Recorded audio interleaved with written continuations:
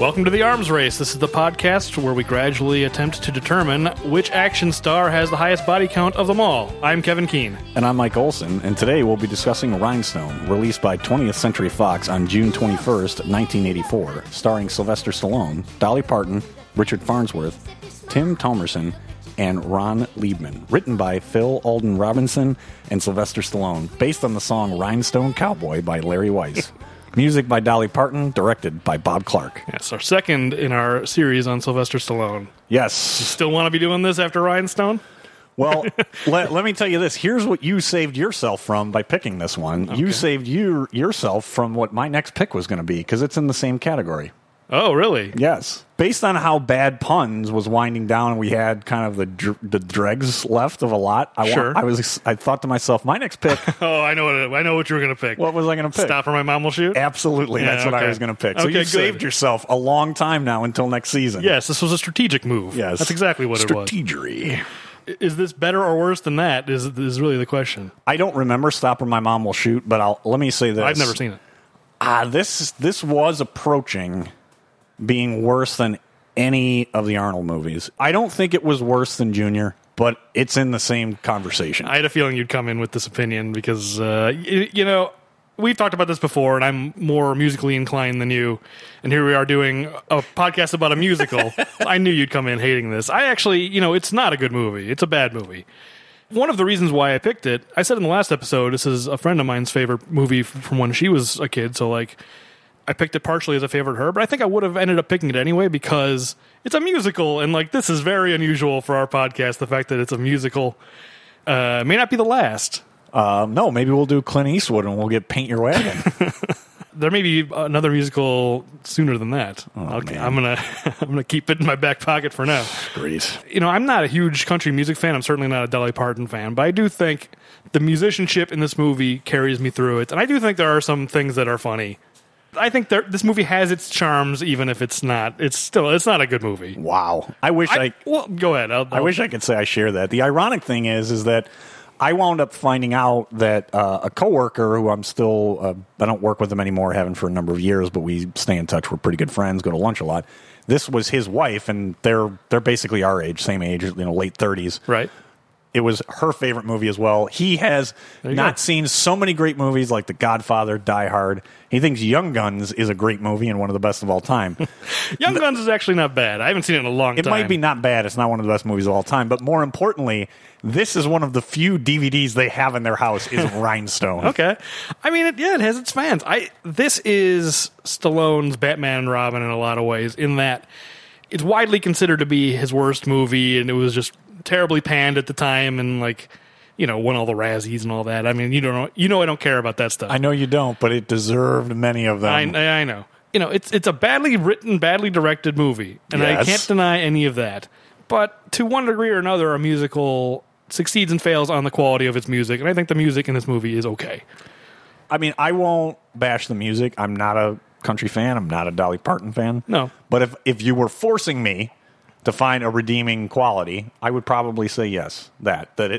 If that's all it was setting out to do was to be a soundtrack, I mean, mission accomplished. I think the soundtrack is probably a really good one. Sure. For those that like that kind of music. Yeah. But to try and base an entire movie around a soundtrack, that's not a good idea. Well, it is if you're making a musical. That's what a musical is. It's the story almost doesn't matter. I mean, it matters. It's not that it doesn't matter. Then the casting and the choices made for this particular musical was not a good choice. Well, that's a fair criticism. I think the one caveat I would give to I enjoyed the music more or less is that Sylvester Stallone cannot sing, and he can barely talk. But obviously he's supposed to be bad at the beginning. I think it more or less works when he's really terrible and just, Yes. But then, where do you go from there? Are you going to try? I mean, they could have just dubbed him or something and had this amazing singer at the end and just you learned how to sing. That probably would have been a better choice. Or they could have totally taken this in a different direction in terms of he only had 2 weeks. He didn't really get much better, but he wins the crowd over on his bravado or something, which I guess is kind of what they're saying. That's basically what they went with. Or they could have done it a whole different thing. So, I kind of was expecting the first time I watched it, I was expecting there to be kind of a slobs versus snobs aspect to this movie, which it hints at the beginning. There's the part where Freddie, the club owner, Freddie Younger, the owner of the Rhinestone. He is set up to be like this. I mean, he's a creep, but he's also kind of a snob. He's like, I'm rich, and every day is great when you're rich. It's the first line is one of my favorite things in the movie. Okay, so it was all downhill from there, I guess. Just about, yes. But, I kind of thought the movie would go, Stallone is this kind of blue-collar... working man, and then he goes... He is dismissive of these country folk, and then he kind of learns to respect them. Yeah, exactly. And then he comes back, and then... Because here's the thing. The crowd in the Rhinestone was just seemed like a room full of yuppies who are only there to make fun of country music. They're just like, screw this stuff. Like, they're only there to crap on the music. You're getting way ahead of yourself. Yeah, we're getting ahead of ourselves. But I guess I think if the movie had gone in that direction where, like, they boo him and he's just like, hey, it would have been cheesy, but it's just like, I've learned to respect this kind of music and you people don't respect it, and just like shames them into having him win the competition or something. I think there's a way to make this work even with Stallone being a terrible singer. But they just decided, no, he's great at the end. That's the wrong decision. I'm just going to leave it at that. Okay. We can start getting into it, so I have two questions for you. All right. What day is it? What year? It is a very important question. So what was going on in 1984? June 1984. So here's probably the box office and the most interesting thing. Rhinestone was absolutely buried when it came out. And it was like a notable flop. So it premiered, and it was the number 4 movie when it premiered. Wow, that's even worse than I realized. But here's the reason why. This was really bad timing. 1984 was a monster. Did this come out it came out in June, right? Came out in June. Yeah, so that was a monster summer. The number 1 movie in America? Back to the Future? That's the next year. Oh, yeah, I guess so. Ghostbusters, right. With Gremlins at number 2, and actually Indiana Jones and the Temple of Doom, which it was pretty far in its run at this point, but it still was the number 3 movie. So, I mean, look. That's some tough competition. Right. I can't blame its flop going up against that. But here's the thing that I think was really, really... and by the way, Police Academy was still hanging on at number 12. Oh, can I guess this one? Police Academy 1? Yeah, it was Police Academy 1. Oh, okay. Yeah, no, yeah, I would have guessed 2. I always think that they're sooner... I always shift everything over by a couple of years. I will make sure to find the Police Academy that's out whenever it's out and see if you can name that Police Academy. I'm always going to get it wrong because I always feel like the Police Academies came out earlier than they did. That's fine. And actually also premiering at the same time as Rhinestone at number 5, I was surprised, The Karate Kid. Oh, yeah, I guess that is that year. So it picked up actually a little bit as time went on, The Karate Kid. That doesn't surprise me that started small because that's got no stars. At all. It's like Arnold from Happy Days. Right. He's the biggest star in the movie. It's like, that's not going to have a big opening. But really from the history, what I thought more so than Rhinestone at number 4, because look, against those 3 juggernauts, really, that's not surprising. Here's what is shocking in today's current box office environment. I went back and I looked, when did Ghostbusters start? When did Gremlins start? Sure. And then how long did they continue at number 1? Ghostbusters was the number 1 movie for 7 weeks. Wow. 7 weeks. 6 of those weeks, this is what I was shocked, Gremlins was number 2. Yeah. Those 2 movies for 6 weeks were number 1 and number 2. Yeah. All right, so then you get to week 8. Purple Rain beats Ghostbusters in its debut, but by a minute amount. Sure. A small amount. It's its 8th week. It can be forgiven. It's its 8th week, and then in week 9, Ghostbusters took it back. Oh, wow. That thing was just an absolute juggernaut. Take that, Prince. Yeah, I mean, if you really sat back and looked at numbers of bodies and seats, Ghostbusters just has to be a phenomenal accomplishment. Yeah, I mean, it's one of the earliest movie phenomenons I can remember as a kid. We were 5, so it's like... I have no memories of like the Star Wars phenomenon, but Ghostbusters was the one of just like everyone loves Ghostbusters. Everything. It was everywhere. And so for me, it was perfect that this was for you, Jamie's, favorite movie as a kid. Yeah. I love the wife of a coworker of mine. Ghostbusters by far and away the most influential movie in my childhood. Sure. The toys were the most important thing. So I take pride that the number 1 movie when Rhinestone came out was my favorite in Ghostbusters. Well, I mean, for people our age, it was just an age where everything was going to make a big impact. Right. 5 years old is like when you start to have opinions about things. It's like, if you're a little boy, you're probably way into Ghostbusters, and if you're a little girl, you're probably way into Dolly Parton, I guess. And Rhinestone, right, exactly.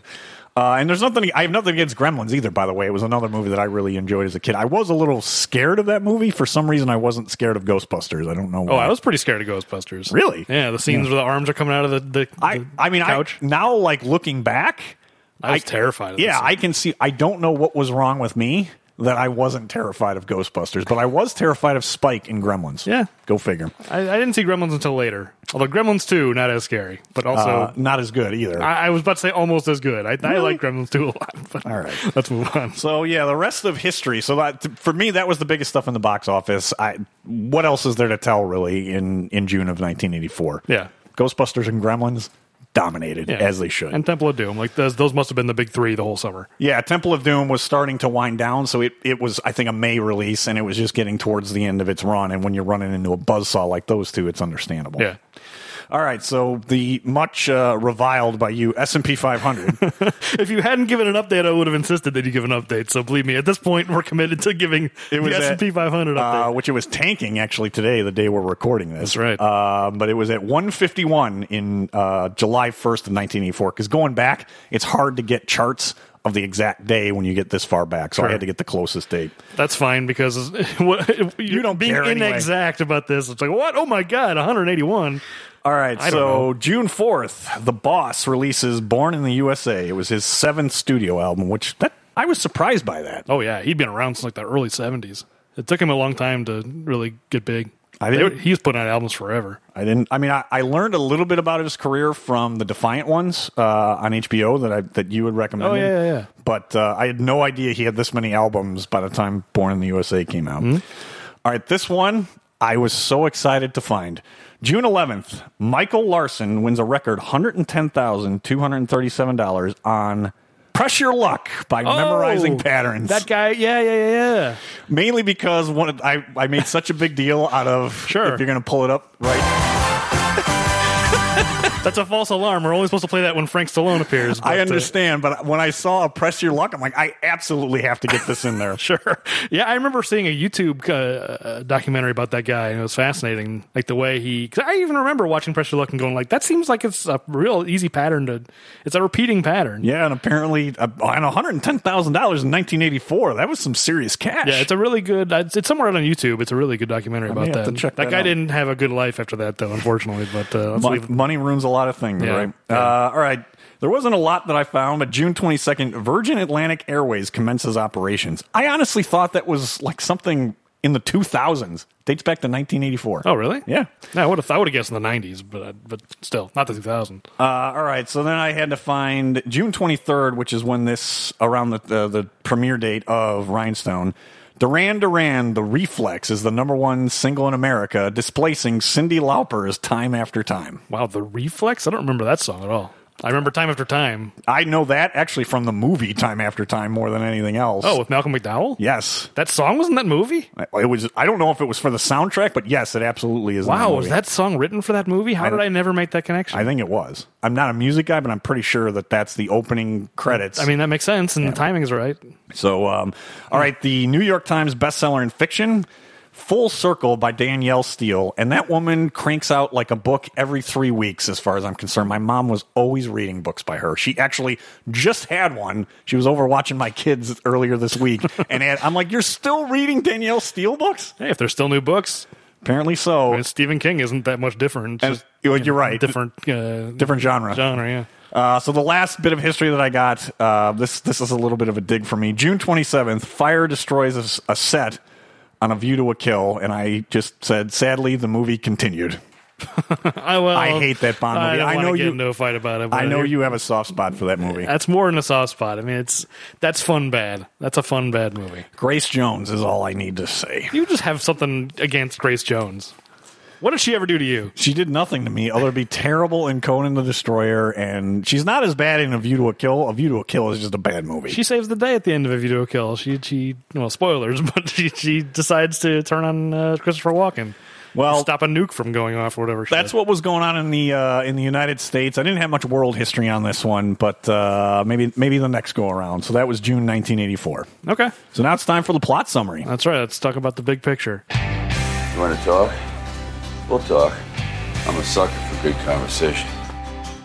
So, do you want to do the plot summary, or should I take a crack at it? Dolly Parton, what's Jake? Jake. Right? Which constantly confused me in my notes. I kept going, who's Jake? And her name is Jake. Is that a thing? There's women named Jake? This is the first time. My guess is it was a nickname for Jacqueline or something like that. Oh, yeah, I guess so. So Dolly Parton is Jake, and she is a singer in this New York honky-tonk bar called The Rhinestone. This movie based on the song Rhinestone Cowboy, as we read in the credits, which is such a crazy thing. It's beyond insane. A movie based on a pop song from like 10 years prior. That song came out in 1975. This movie's from 1984. It's like, wow, real hip Rhinestone. We're really on top of things. And the only reason I knew Rhinestone Cowboy, the song, this is going to be crazy to you, but there was, I lend on real estate, and each piece of real estate generally will be owned by its own LLC, and people will pick random names. Well, some property out in California had the name Rhinestone in the name. And you think Stallone was an investor? No, or something? well, I don't know about that. No, I think it had to do with actually the name of the property in some way. Okay. But every time it was referenced by my boss, who was a huge music fan, I mean, at the time, this is like the early 2000s, I can't even tell you the amount of CDs he had, and obscure stuff and really popular, but he knew music. But every time we had to talk about it, like a Rhinestone Cowboy. It's the only reason I know Rhinestone Cowboy. Okay. I assume you didn't know that this movie was based on that song, because you referenced it last episode. I was like, I'm just going to let him find out that this movie's actually based on that song. Had zero clue.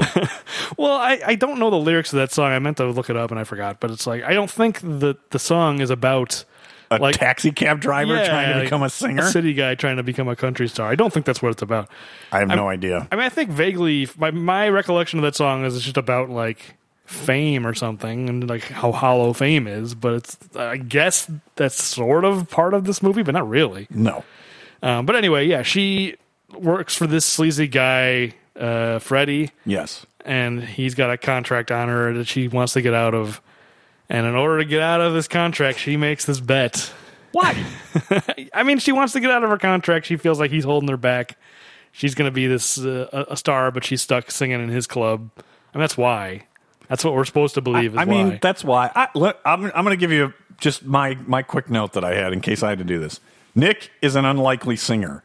Jake has a misogynist boss that instead of suing him for sexual harassment, she makes a bet to either sleep with him or tear up her singing contract. Well, I think it's... Well, those are the two sides of it. Exactly. She gets to tear up the contract if she wins. He gets to sleep with her if he wins. Yes.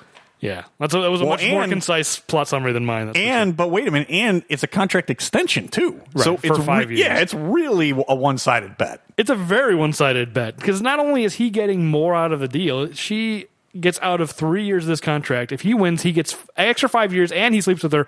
And the odds are already long, because the whole bet is to take some nobody and turn him into a rhinestone cowboy that he gets to pick. She should be getting all the odds in the world. This is like a 20-1 bet. She should be getting at least 20-1. Yeah, she should be getting like way better. What do you call it? A prize. It's been a long time since I gambled. What's that? The payout. Oh, like a money line? No, I'm just saying the payout. Like she should be getting a much better payout for what she's putting up. Absolutely. You know? It's such a crazy premise. This whole thing is like a sitcom. It's a sitcom premise. It's the right era for it too, in terms of a sitcom premise. Written like a sitcom. Like there are a lot of movies, like a lot of comedies from this period were very kind of sitcom-y in a way that this movie feels like. See, but to me, and I don't know, maybe I'll just ask you, because for some reason for me, Trading Places still works. As absurd as that is, and as horribly racist as it is, that movie still, I don't know, it's still funny to me. And maybe it shouldn't be funny to me, but maybe it's because it's Eddie Murphy, right? And somewhat Dan Aykroyd is the reason that carries the day and it's funny. Right. But that has a ridiculous bet within it. It's very 1980s, but that seems far more plausible than this. Well, there's a big difference between the two in that the bet is comically small and comically low stakes. Like they're ruining people's lives for $1. Yes. Whereas here, $1. Here, the stakes of the bet so overpower the competition. It's like the focus should be about the competition, but all you're thinking about is just how gross it is that she's going to have to sleep with this sleazy guy. And it's like that she agreed to it, that he even suggested it. It's like, I mean, obviously in 2018, given some social change that's been happening in the last year, it's like it's extra gross. It's like watching it now, the fact that like everyone puts up with this guy and he never even gets any comeuppance in terms of, he's still a sleaze. He still is running this bar with a ton of other girls working there. He's probably pulling the same stuff on them. He gets no come-ups at all. He just loses the bets. Oh, gee whiz, I got to tear up this contract. That's the worst he gets.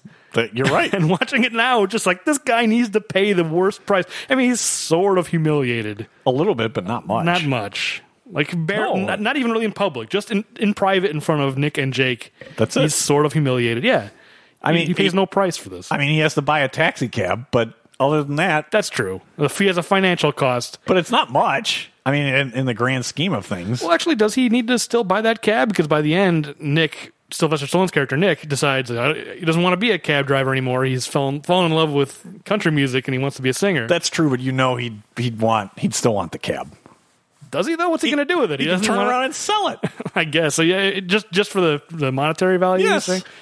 Yeah, I guess so. But that's not enough. Like, who cares? I don't care about this guy's bank account. You want to see him, you want to see him humiliated at the very least, publicly. And so here's the thing, is that just us talking about it, how flimsy is that premise? Of course, it's the biggest problem in this movie is the whole movie is built on a bedrock of sand. It's just, the premise is ridiculous. The old water sandwich? No, but I think, yes, exactly, the water sandwich. I think you could make this work in a Trading Places sort of way, of just like, it's a social experiment. Let's see if we can take somebody who has no interest in country music and turn him into a country star for a night. If you make it very light and breezy and low stakes and just like, well, we'll see if this works. Maybe not. It's just like, if you make it kind of fun and light, then I think it can work. I think that character, Freddie, he just weighs this whole movie down because it's just like, what's at stake, and it's just... You're right. It's way too heavy for a movie that should be very light and breezy. And maybe my comparison of Trading Places is a bad one, because if you would have taken that dynamic, if it was somebody that was living in Trump Tower that that went and like learned a lesson, then you know what? Maybe it is a better movie and more entertaining. I don't know. That it's not... Because effectively, right, Sylvester Stallone, what's he really learning? He's working class. He's going in, now it's city working class, right? Meeting country working class, but that's not that big of a delta when you really think about it.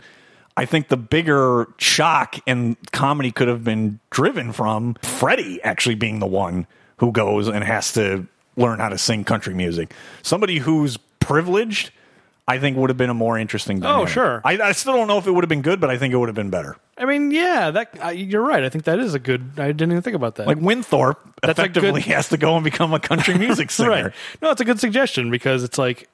Well, I mean, I don't know if that makes sense from the point of view of this bet, because the whole idea is he's always trying to find talent. Yeah. And also, like, obviously, in the case of this story, everyone in that bar knows who he is, and it's like, if he goes up on stage and tries to sing, so it's not going to be like I just meant a fair bet. Yeah, I meant somebody more from his social strata. Oh, you mean literally like Trading Places, like like Dan Aykroyd's character in that movie? Yes, going to the country and learning something about him, himself, learning something, some humility, right, and then still being able to sing.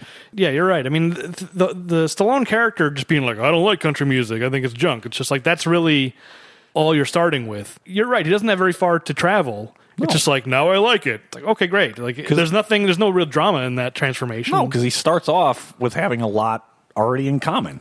Yeah. I mean, it's a bad movie. It's a badly written movie. But, it's a musical, and it's just... Really, this plot is just a pretense to get you from one musical number to the next, for the most part. Pretty much. Or one kind of comedy set piece to the next. Like, I don't know. There's some stuff. You didn't find anything funny in this movie? I mean, there were a couple of things that were moderately funny, but then it was drowned out with things that just didn't make sense. What about the guy at the beginning who goes up on stage and sings about his dead wife who got mauled by the tractor? All right, so if you... You want to save that for the little details? Yeah, we can save that. So there were a few moments... That's the reason why. That's funny, though. Like, okay, you're right. I mean, I guess the comedy is all small moments. The big picture stuff it doesn't work. And that's why when we opened up, I'm not willing to say that this is worse than Junior, because Junior fails on all levels and isn't accidentally funny. It just isn't good on any level. Oh, I don't think I laughed a single time in Junior. No, and that's my point. But this is at least in that realm, but it's not nearly as bad as Junior, because there were at least a few moments that I found where I'd at least chuckle, if not laugh out loud. Maybe Junior would have been better if it had been a musical. Maybe we should write the Junior musical. Wouldn't that be like the new producers, right? Where they were just trying to lose money hand over fist Right, exactly. for the tax breaks? I mean, that's been done before. Take a terrible movie and turn it into... That's Little Shop of Horrors, basically. Yeah. They took the original Roger Corman movie and turned it into a musical, and then it became a huge hit and turned back into a movie that's really good. Maybe we're onto something. It's the Junior musical. Yeah, we need to talk about this offline. We don't want to give away too many details. But yeah, I mean, the big picture story, it doesn't work. I mean, how do you feel about the stuff down... Because Nick goes down to Tennessee, to Jake's hometown. Leaper's Fork? Is that what it was called? I didn't notice the name of the town. I believe so. Oh, right. I did notice that because she had a line about lepers about 5 minutes earlier than that. And I said, did that say Leper's Fork? And it's, Leaper's Fork. Maybe that's why she's so preoccupied with lepers. But they go to her hometown, and she tries to teach him country music. Well, actually, she more is trying to teach him how to, like, walk and how to eat biscuits. And she's not even teaching him music. It's so... I was just yelling at the screen. I have it in the little details. It's like, what...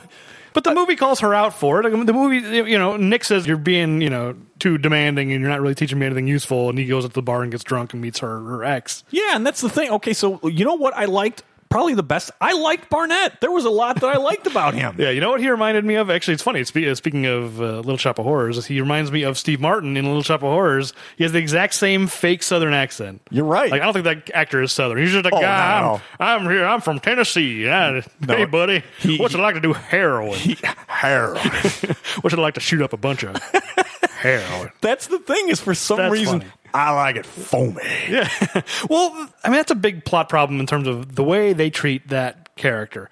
He's kind of a loudmouth guy, and you can understand why, like, she wouldn't like him or whatever. But it's like, yeah, he's pretty likable. And then Nick and him become friends. Right. Barnett, that's his name? Barnett. And Barnett teaches Nick some stuff. Right, exactly. That's what my point is.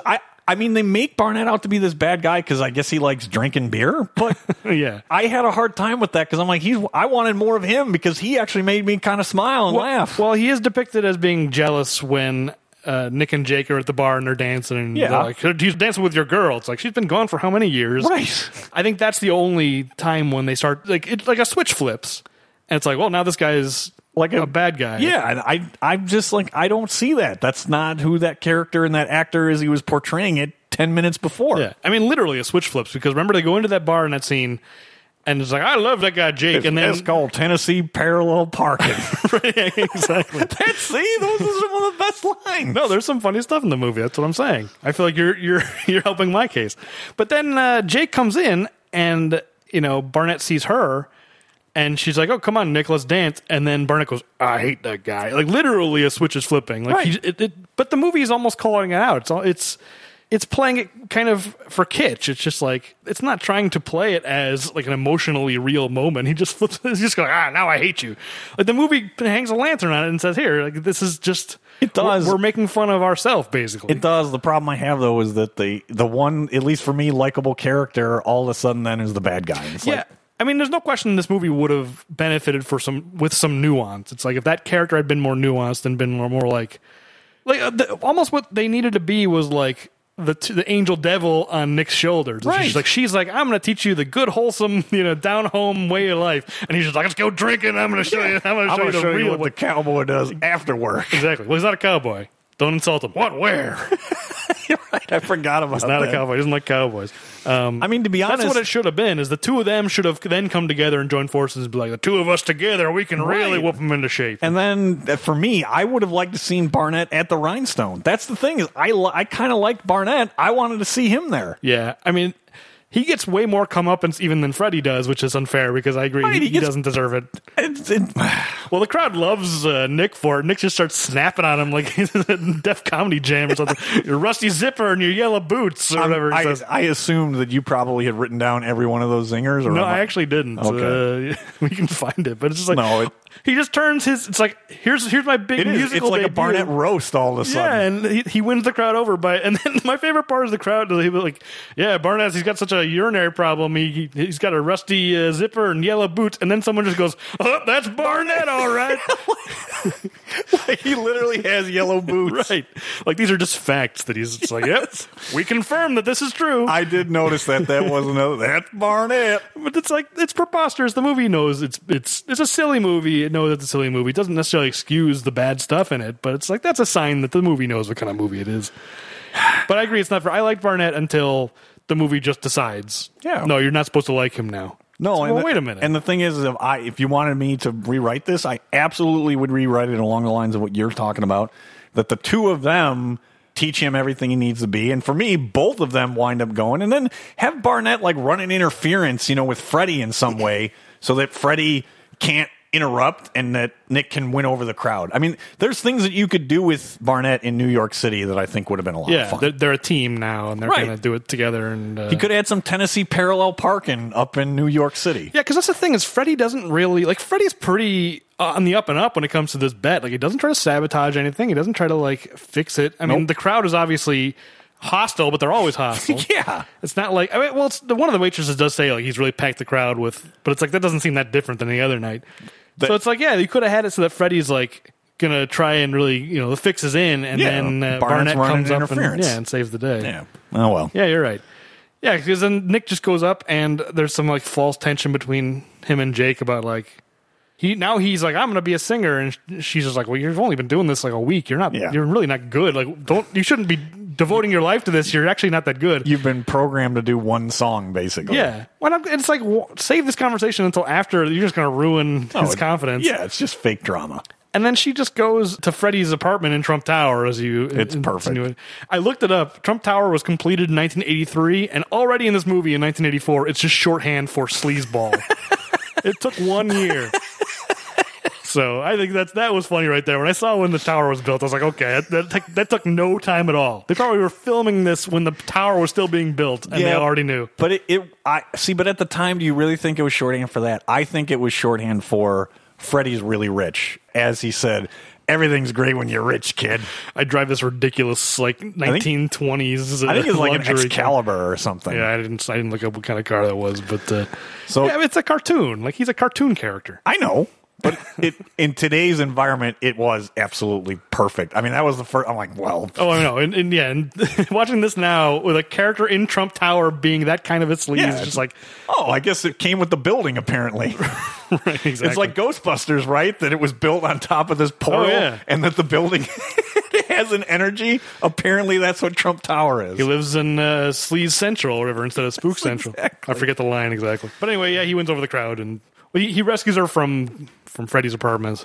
Yeah. Which she didn't need rescuing. No, she definitely can handle herself. Yeah, so that's like, I don't know what the point of all that was other than to like... It was to have him on a horse. Right. Honestly, that's what I think it was. Yeah. With some amazing ADR. Like, obviously a stuntman riding through Central Park, or not Central Park, Times Square on a horse. Yep. And then just Stallone on a microphone somewhere. It's like not even subtle, It's like, hey, what are you doing? My horse, what are you doing? Come on, let's go. Just you can hear like the the microphone sounds. What I really wanted is I wanted all of a sudden Hercules in New York to get spliced in. Oh yeah, Hot Dog Vendor chasing him, yes. Yeah. I enjoyed some of that sequence, even though there needed to be more to it. He just gets on a horse and rides to Trump Tower and gets her, and they ride back. It's like, well, this needs to be like a big madcap finale, but it wasn't. There's nothing happening here other than the Trump Tower guards just kind of not being bothered by it. Not surprised in the least. I have to think that it's not the case now. You can't just ride a neon horse into Trump Tower into the elevator. I don't think you can. The Trump Tower guards will be fine with it. No, I think you're right. Secret Service may have something to say about that these days. In some ways, times haven't changed, but I think times have changed as far as that goes. Yes, that's for sure. Well, anyway, so yeah. And then he goes back and wins the crowd over, whatever. So I think this is a great time for the transition, speaking of times changing, for how technology might impact this movie. I agree. Let's do it. It's already up in the cloud. What cloud? What cloud? I should probably cut that down. That's a long one. It is a long one, but I enjoy it. So this is another one that I struggled with, but I did get one good one. But I'm going to let you lead off, and hopefully you don't have the exact same one. Okay, well, some of my stuff is technology related, but just in general, I think this movie would be even more insufferable today, because here's what I think it would be if you made this movie today. Oh, interesting. It would be get 1 million views on YouTube. You're right. That's what it would be. You're right. And it would just I wish I would have thought of that. be all about like YouTube culture and just like, like becoming a meme or whatever. Like what's the word I'm looking for? Viral is the word I'm looking for. Just going viral. Like that would be all it would be about. Just like we need to figure out how to make this go viral. And You're right, but do you think that Jake could have just circumvented her contract anyway through YouTube? it would depend on the terms of the contract, I suppose. I don't know if we know what the I mean, it seems like the movie is depicting it as you're only allowed to perform here. And he gets the vast majority of the cut of the... You're right. It definitely is portrayed that way, that she can't perform for money anywhere else. Right. So maybe it would be a thing where she would be able to make money on the side online. Because like now people can just like record an album basically in their apartment. You mean like us recording a podcast? Yeah, basically. We could use this equipment to record an album right now, for sure. The talents may not be there. I was just going to say, I know I can't record an album. I'm sure a lot of listeners probably say we can't even record a podcast. The listeners heard my terrible guitar playing in the last Schwarzenegger. Yeah, episode. the extravaganza, I believe. Correct. No, it was the wrap up or whatever it was. That's right. Whatever episode I played guitar on. Yeah, I don't think I'm quite cutting it. That would be. I'd be the one. Say, I need to go through my 2 weeks of going down to Nashville. Of cowboy training. Yeah, for sure. But yeah, and it would just be like all about going viral. And I think if I'm remaking this movie today, set in 2018, I would have it so that in the end, Nick becomes a viral sensation, but because he's so bad, he's Tay Sunday. Chocolate Rain. Yes. He becomes that. And they win the bet saying, look, we got 1 million views. But everyone's laughing at you. It doesn't matter. You're right. They back into a win. Right. And then maybe he's still like, I'm going to get better. I know I'm terrible now, but I'm going to try to get better. See, to me, though, that's more plausible than him winning over the crowd, of him backing into it, that in the culture of loving ironic things, that he would become a sensation because of how terrible he is. Yeah, absolutely. I mean, I think that could have worked even in this movie. It was just like, the crowd loves him. He's so bad. That he's endearing. Yeah, right? They don't want to hear like a real, sincere cowboy, All right, so I didn't have that. Do you have anything else? No, that's pretty much it. All right, so my question is, in the world of Uber, does this movie exist? That's a good point. Yeah, cabbies. I mean, the cabbie's still around, but if a cabbie gets fired, or I guess he quits, right? He quits. So then what my question was is that, so then would Nick decide to go into the family business because being a cabbie ain't what it used to be? But then I tumbled down a little bit even further, because the funeral parlor business isn't what it used to be, because cremations now, I had to look this up. Oh. As of 2016, for the first time, more people are cremated than buried in the United States. That's an interesting fact. I didn't know that. I mean, It makes sense. In part because people are less religious, and in part because we're running out of cemetery space. It's like both of those factors, I would imagine, are driving that. Believe it or not, I think the cemetery space is okay. It's that the cost. It's exceptionally cheaper for cremation. So even if Nick had a fallback, I think Nick might have been in trouble in present day. Yeah, I guess that makes sense. Both businesses that he was associated with might not exist. Well, he doesn't seem that interested in the funeral business, even though he can play the organ a little bit. But yeah, other than that, he doesn't. At no point does he express interest in going into the family business. So no, but in the age of Uber, he might have had no choice. Well, that's what I was going to say. Is it seems to me now a cabbie who gets fired from his cabbie job just becomes an Uber driver and just rolls right into that. Probably, assuming that he has a car that he can use. Maybe he doesn't own his own car, and then what's he going to do? It didn't seem like Nick owned his own car. Right. Because I assume Uber drivers, you have to own your own car, right? They don't have like a fleet of cars that you could use if you don't, or something like that. For a period, I don't know if they still do, but in the early days of Uber, I remember people were renting cars for like the weekend. They would just go rent really? a car. Yes, because they could make so much. Just flip it. Flip that rental car. Exactly. And then that's crazy. I think it was Lyft that initially had teamed up with GM, and now GM, I know, is an investor in Lyft. But I think then for a while, Lyft had it where there was a fleet of GM cars that drivers could go get. I don't know if those programs are still in existence anymore, because there's such a flood of people willing to use their own cars. I don't know if any of those programs, not that the rental car thing was a program, but I don't know if any of that stuff still goes on. Right. There's enough competition from people who own the cars. Exactly. Why would they ever need to? Yeah. Exactly. Yeah, I mean, there are still cabbies. I think even in 1984, the idea that he would go along with this scheme just because he wants his own cab, even at the time this was made, like, I don't know if that necessarily makes sense. I mean, it certainly doesn't make sense in the age of Uber, I agree. I think it's flimsy at best. The only other thing I had in this section of like how the movie changed today is, like the whole like Me Too stuff, which we already kind of touched on. Like that obviously would not fly today. You make this movie today, that Freddy guy either can't exist or needs to get the worst comeuppance imaginable. Right. Otherwise, there's no way this passes through the studio system. No, I mean, in 2018. The thing is, though, is that Dolly Parton's first movie, not that it was necessarily she was the star, but she was, among them.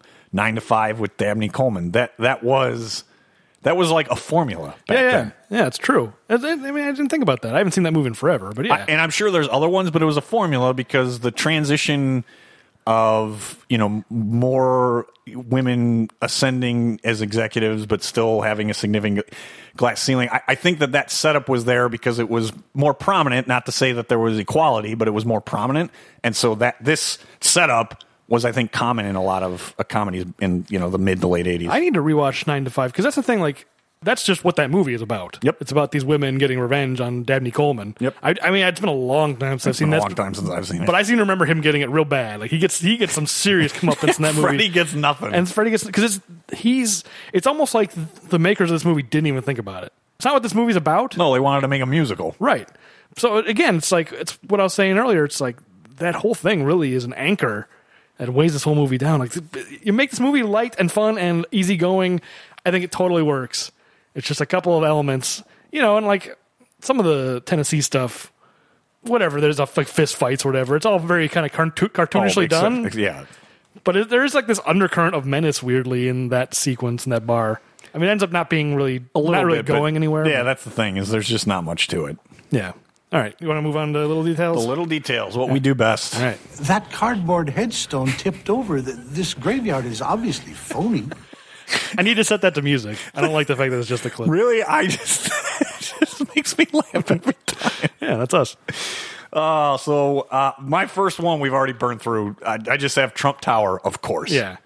My favorite part of that Trump Tower scene, and I don't know what's going on down there. There's like a bookstore in the lobby, which seems incredibly implausible to me. You're right. I didn't think about that. The guy who has never read a book, Donald Trump, he's got a bookstore. I got a book stand, I shouldn't say. It's not like a whole store, but it's just something like that, right? I'm sure they were selling Danielle Steele books. But it's one of my favorite moments in this movie. I have a list of like little moments that made me laugh.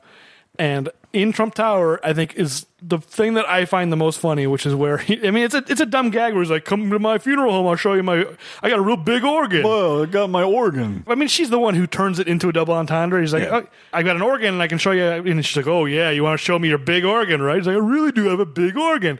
That stuff's whatever. It's not that funny. The guy who's at the book stand who turns and hears what they're saying and he gives Stallone like a thumbs up. That is great. That guy is the best. That guy is in the running for Hall of Fame background actors. I want to put together this is like one of my things. I was like, oh yeah, we've had a few, but like not even just from our podcast, but just like in my mind as I watch movies, there's always been things that just like I need to put together a list. Good movies with bad soundtracks. It's one. It's like I need to put together a list, and this is one of them. I want a list of the best background actors in movie history. Don't have a line, but they just do something that's amazing. Do you have some off the top of your head? The ones that came to my mind as I was thinking about it. The redheaded guy in Ghostbusters, it's funny, it's out at the same time, I didn't realize, but you know the guy I'm talking about? He's very prominent when they're pulling up to... in the crowd for the last kind of battle with Zool. He's got bright red hair, and he's wearing... We've talked about this guy. Okay, have we? Yep.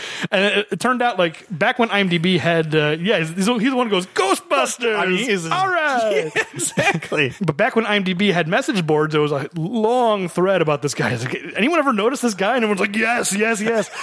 And then someone found him and pointed him at that thread, and he posted and said, "Hey, that's me." Like he was a hairdresser. He still worked in Hollywood, but he was a hairdresser. And yeah, he's just like, "This is amazing." He was like so excited, like people noticed him. Just as a side note, I miss the message boards from IMDb, but whatever. For things like that, I mean, there was a lot of reasons to hate them. Yeah, for things like that. Yeah, but for things like that, it was fantastic. What IMDb should have done is it should have had no message boards the first 10 years of movies out. Once it hits 10 years, message boards unlock. Yep. That way you don't have to deal with all the crazies. You're probably right. That's probably the best way to do it. 10 years later, no one cares. No one's arguing about the Phantom Menace anymore. People have moved on to other Star Wars things to hate on. You know what I mean? So just like let people calm down. Yeah. And then people can have a rational conversation about Ghostbusters or, about a 10-year-old movie. Anyway, my other Hall of Fame background extras that I thought of, I'm sure there are more. The guy in Teen Wolf who unzips his fly in the end of the basketball game. That is a good one. That guy obviously has to be on it. I mean, there were urban legends about like he really went full bore with it. It's just like He does. And he just unslips his fly. You can see his underwear. The dancing new wave guy in Terminator. Remember him with the at Tech Noir? Yeah, that Tech guy Noir. is awesome. With the sleeveless shirt. That guy. That was one of our points that we belabored on the Terminator episode. I just find him so distracting. So yeah, I was glad. To have he's great. An outlet to talk about him. Yes. I've always noticed that guy. Just like that guy is so distracting. And then there's a kid in North by Northwest who covers his ears. There's a scene where someone gets shot, and it was obviously like the third take or something, and so this kid in the background covers his ears because he's waiting for the gun to go off. Gotcha. So he totally, if you're looking for him, he totally spoils that someone's about to get shot. All right, but those are the ones I could think of. That's some good ones. I want to put together a Hall of Fame. I'll have to try and think of any if I've got any of background, because I know we've discussed some that are great. Yeah, I feel like there are definitely some. Would be like, oh, of course, how could I forget that? But yeah, it kind of reminds me, although he has a line, but when you pointed out when we did Jingle All the Way too, so many bears. Right, that guy's face is priceless. Yeah, that's in the ballpark. Like that guy's not a character in the movie. He's just some guy in the crowd. But so many bears. He does have a line. Well, technically, the redheaded guy in Ghostbusters has a line, but it's not his voice. No. They dubbed it. They only put that line in because he was so prominent. Like, look at that guy. He's saying Ghostbusters, yeah. I guess we got to put a voice in of somebody yelling Ghostbusters, yeah. All right, so my first one, other than Trump Tower, apparently in order to sing country, you need to be able to walk like a cowboy and chop wood. So here's my question for you. Was the wood really just a chore that Jake and Noah didn't want to do? And if so, are there other chores that we don't see that got pawned off on Nick? Are you jumping into your questions? This was kind of a little bit of both. This was a little detail of him chopping wood. It's clear that Jake's father, whose name we never learned, Jake's father... No, you do learn it, but I didn't write it down. Yeah, you do get it. He was in the credits as Jake's father. Really? Yeah. So I thought we got the name, but okay. Maybe I missed it. It's clear that he is perfectly willing to take advantage of Nick in the case of trying to pawn off his chores, his clothes. Well, that too. Yeah, I'm saying like that proves that he's perfectly happy to screw over Nick. So yeah, I think you're probably right. I think he's just trying to. He didn't want to do the work. This whole thing is a con. It's like, yeah, we'll teach you how to be a country singer. Cowboy. You got to cowboy up. You got to chop wood. Yeah, that could have been a much more interesting premise than the actual premise of just like, oh no, there's no bet. What are you talking about? Oh, we just wanted to scam you. Yeah, we just wanted a servant for 2 weeks. Now you can head back to New York, and we'll find some other sap to do it for the next 2 weeks. They just got like free farm hands for the entire year. This is just what they do. All right, what else? What have you got? I've got some more, but I want to hear from you. I want to talk about the scene where Jake and Nick meet. Can I just read you my notes? These are my notes from as I was watching the movie. Okay, all right. So it's Jake and Freddie, and they're on the streets. And they're trying to find someone who will be the test subject. He picks two homeless guys to start. Yeah, I kind of like the guy with the drumsticks drumming on the street, but yeah, that's a little. It fits Freddie. Yeah, but anyway, but Jake doesn't want the homeless guys. So here's line for line. All right, the next normal person that comes by, I'll take him. The next one, and I mean the next guy that passes in front of my face. Anybody. It's just like, okay, we get it. And then I have off-screen screeching tires sound. Off-screen car horn sound. Off-screen car crash sound. Taxi cab drives into frame. Taxi cab careens up onto the curb. Off-screen rolling hubcap sound. I missed the rolling hubcap. Yeah, there's definitely a sound of a hubcap rolling away. Japanese passengers silently mime panic. Stallone jumps out of the cab. Stallone shouts incoherently. Stallone stares at Dolly Parton's rack. Stallone jumps back into cab. Taxi cab drives away. That's their first meeting. This is their meet cute for this movie. It's just like he crashes. We learn later because he saw her and just like whoa, crashes. Just goes and then just tries to drive away. Doesn't actually make it. But it's like this is the way we're introducing this romantic couple, which we didn't even talk about in the plot summary that they fall in love or whatever. Yeah, that's by the way stupid. By the way, by the way, they fall in love because of course they do. I mean, whatever. That's the kind of movie it is. Of course they're going to fall in love. Yes, but it's also, when you really write it out and read it, that is absurd. It's the most absurd way for them to meet. I do actually enjoy it, and I didn't take a note about it, but the homeless guy drumming on the street, I like him running in terror. He's out of frame in the background. Yeah. He's just like, whoa. I got to get out of here. Yeah. So, did you notice the amount of time it takes Jake to get to Trump Tower? On the horse, you mean? No, not Nick. Jake. Oh, Jake. So they meet. See, I'm still confused. So she's at the club and she tells the waitress, that she's friends with. Right. I'm just going to go through with it. She's loaning money to her also, by the way. Yeah, she's loaning money to her. But the club is totally empty, right? And so you got to assume it's pretty early because it seems like this bet is happening. He's going to go up on stage like at 10 o'clock or something. Yeah, maybe the bar isn't opened yet or something. Yeah. Right, so the bar isn't open. So what my point is that Jake is gone. She says she's going there. Now, I guess she could have went somewhere else in the interim, but she's just like getting to his apartment when Nick is about to go on stage, and then I got to go get on this horse and go save her. Oh. How far away is Trump Tower? Well, not too far because he jumps on his horse and gets there pretty fast. My point is, yes. Yeah, I mean, does she say she's going right there?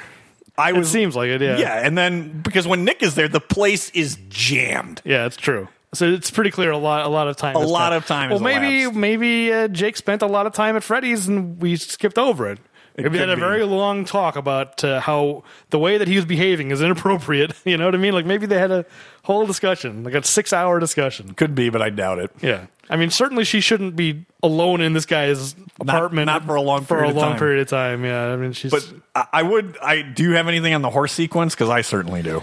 I mean, I enjoyed it, and the part that I enjoyed was him stealing the guy's horse. You mean the neon cowboy? The neon cowboy who was at McDonald's. He was at McDonald's. That's my favorite part. I don't know where my notes is. I think I have my note is something like Stallone steals the neon horse from the neon cowboy who was getting neon McDonald's. That's what I want to know what he was ordering at McDonald's. Yeah, I don't know. Well, he doesn't come out with anything, so he must have still been in line. The part about that sequence that I enjoy and I think is kind of funny is they play the William Tell Overture, and it plays the opening part like 4 times because he's struggling to get on the horse and it's like it's spinning in circles. Yep. Yeah, and it's just like that's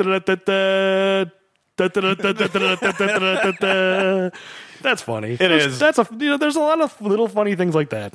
And then do you happen to have the movie marquees? Because it is. I do. Let me find it. It's still so crazy to me to see New York City, to know what New York is today. Yeah. And how much has changed from, definitely the 70s, but even the 80s, right? How much has changed when the prominent marquee he's riding past is Talk to Me Dirty 2. Well, no, it's part 1. That's what I have. Oh, I had that it was part 2. I thought it said part 1. All right, maybe. Because that was my notice, something about like part 1. That's really presumptuous. You're really counting on this to be a long running series. For some reason, I thought that there was two hashes after it, but maybe I'm wrong. I only saw 1. But either way, I mean, yeah, that's just like... I was like, why shoot on that street? Why decide this is the street we're going to shoot this scene on? Just all the porno theaters just lining the streets. It's distracting. And there's no question about it. You're looking back there like, whoa. Well, I mean, Times Square was a lot different. Oh, no question about it. 30-some years ago, right? I mean, yeah. I mean, they could have played that up. I mean, I guess the movie more or less is a family comedy, although it really gets ribald in a lot of spots. Yeah. I did enjoy... when Dolly Parton is teaching Stallone how to walk like a cowboy, and she goes, "Stop bouncing up and down so much. Look who's talking." There's a couple of jokes that Dolly Parton's, about Looks Dolly like Parton's. He's got jock itch. Right. This movie is obsessed with jock yes, itch. Yes, it is. You ever had jock itch? Remember how it feels? You just walk like you got jock itch. And then he walks on stage like 10 minutes later and he's got jock itch. Yeah, it looks like he's got jock itch. That guy made me laugh for some reason. I guess these cowboys' personal hygiene leaves a lot to be desired. Apparently it's not above reproach. No, it is not. So the only other thing I had on the horse sequence is it's just a wish of mine to have something along the line of my horse is getting tired would have been fantastic. Yeah. For us in our podcast. I mean, obviously you can't reference that movie yet, but right. Yeah, for sure. I scrolled down to find there was an actual real movie marquee with real movies. So I don't know if you want those. I do have those. I think that was a real movie. Oh, it was obviously a real movie, yeah. But I'm saying there was a regular movie theater, not a porn. A wide release. He passes a different, yeah. So the Right Stuff is filmed in '83, so okay. I don't know when these movies came out, but the Right Stuff, To Be or Not to Be, the one with Mel Brooks, not the old one. DC Cab. Are you serious? DC Cab is one. Oh, that's actually perfect. Because he makes a Mr. T reference, like a joke, because Freddy's got a weird like giant peacock statue, yep. And it's got like, I don't know what those things are, but it looks like a mohawk, and he goes, "Oh, I love you" on the A-Team. Yep. So again, Stallone referencing. I mean, he's not technically referencing his own stuff, but he basically discovered Mr. T, so he's kind of referencing Rocky III in a roundabout way. Yep. So once again, Stallone can't help but reference his own movies. Anyway, Man Who Loved Women is a movie on the marquee. I have no idea. I didn't look it up. I should have. I assume that's a mainstream movie and not a porno thing that snuck into a mainstream theater. And then a movie called Two of a Kind. So I don't know what those last two are. A lot of garbage. That's it for me on the little details. Did you have anything else on this one? I just mostly have a list of moments, just little moments that I found funny. Let me find them. I mean, Elgart, for the one thing, his song near the beginning about the tractor and all that, that's hilarious. So yeah, that guy's awesome. That guy is awesome, but at the same time, he projects this like he's going to kill anybody in the audience. What a way to win over the audience. He bends the mic stand. He bends it, and then there is a perfectly working microphone right back in frame right after that. Well, he probably had an extra mic stand. That's his bending mic stand. Here's my bending mic stand to show you all how tough I am. He probably had another mic stand. That's your explanation. I think so. He's the only singer in this band. Like, they have to be set up for multiple, like, you know, if another band comes on and they've got 3 singers, they need multiple mic stands. He probably just bent the spare one. So that's the hill you're going to die on, and there shouldn't have been 2 mic stands. So this movie has more problems than an extra mic stand. I enjoyed that. I think that's funny. I enjoyed his performance. Okay, just moments that I enjoyed, or just lines that I enjoyed. I liked when Nick gives his first performance down in Tennessee, and Jake's father just comes up to him, "That was scary, son." Something about that line that really made me laugh. That was scary, son. Nick's dad, when he meets Dolly Parton, she goes, "Howdy," and Nick goes, "That means hello." "I know what howdy means. I read." That's a funny line. Really? I enjoyed that. Yeah. I didn't like anything about Nick's dad or his parents in general. For the most part, I agree. Yeah, they're just Italian stereotypes. It's a tired Italian stereotype. I know it. I wrote down at one point in my notes, Italian gestures.gif.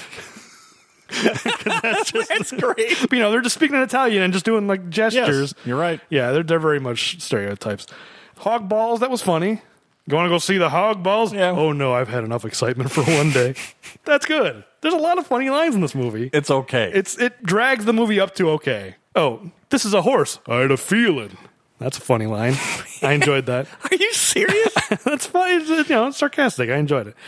What's it like to take heroin? I already mentioned that. That one is one of my favorites. Okay, Walking Like a Country Boy. I mentioned we already talked about the jock itch, but I liked him making fun of her, like, because she goes like, "You got to put a little dip in your hip, a little cut in your stride, a little pride in your stride." And he goes, "Okay, I'll try. I'll put a little grin in my shin, a little flea in my knee, a little charm in my arm." That's good. That is pretty good. See, there's good stuff. I also noted anytime I heard a line that sounded like it could be the title of a country song, I wrote it down. You want this list? Let's hear it. Forget Here, I'd Rather Be Home. That's a country song. Yeah. Where Are All the Lepers When I Need One?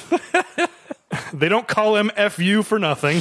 That is great. I'll skip down. I'll skip a lot of these. I'm Not a Rhinestone Laundry Bag. I Like Having You Around for Inspirational Reasons. That actually would be one. You're right. May Your Mother Sleep with the Angels. Okay.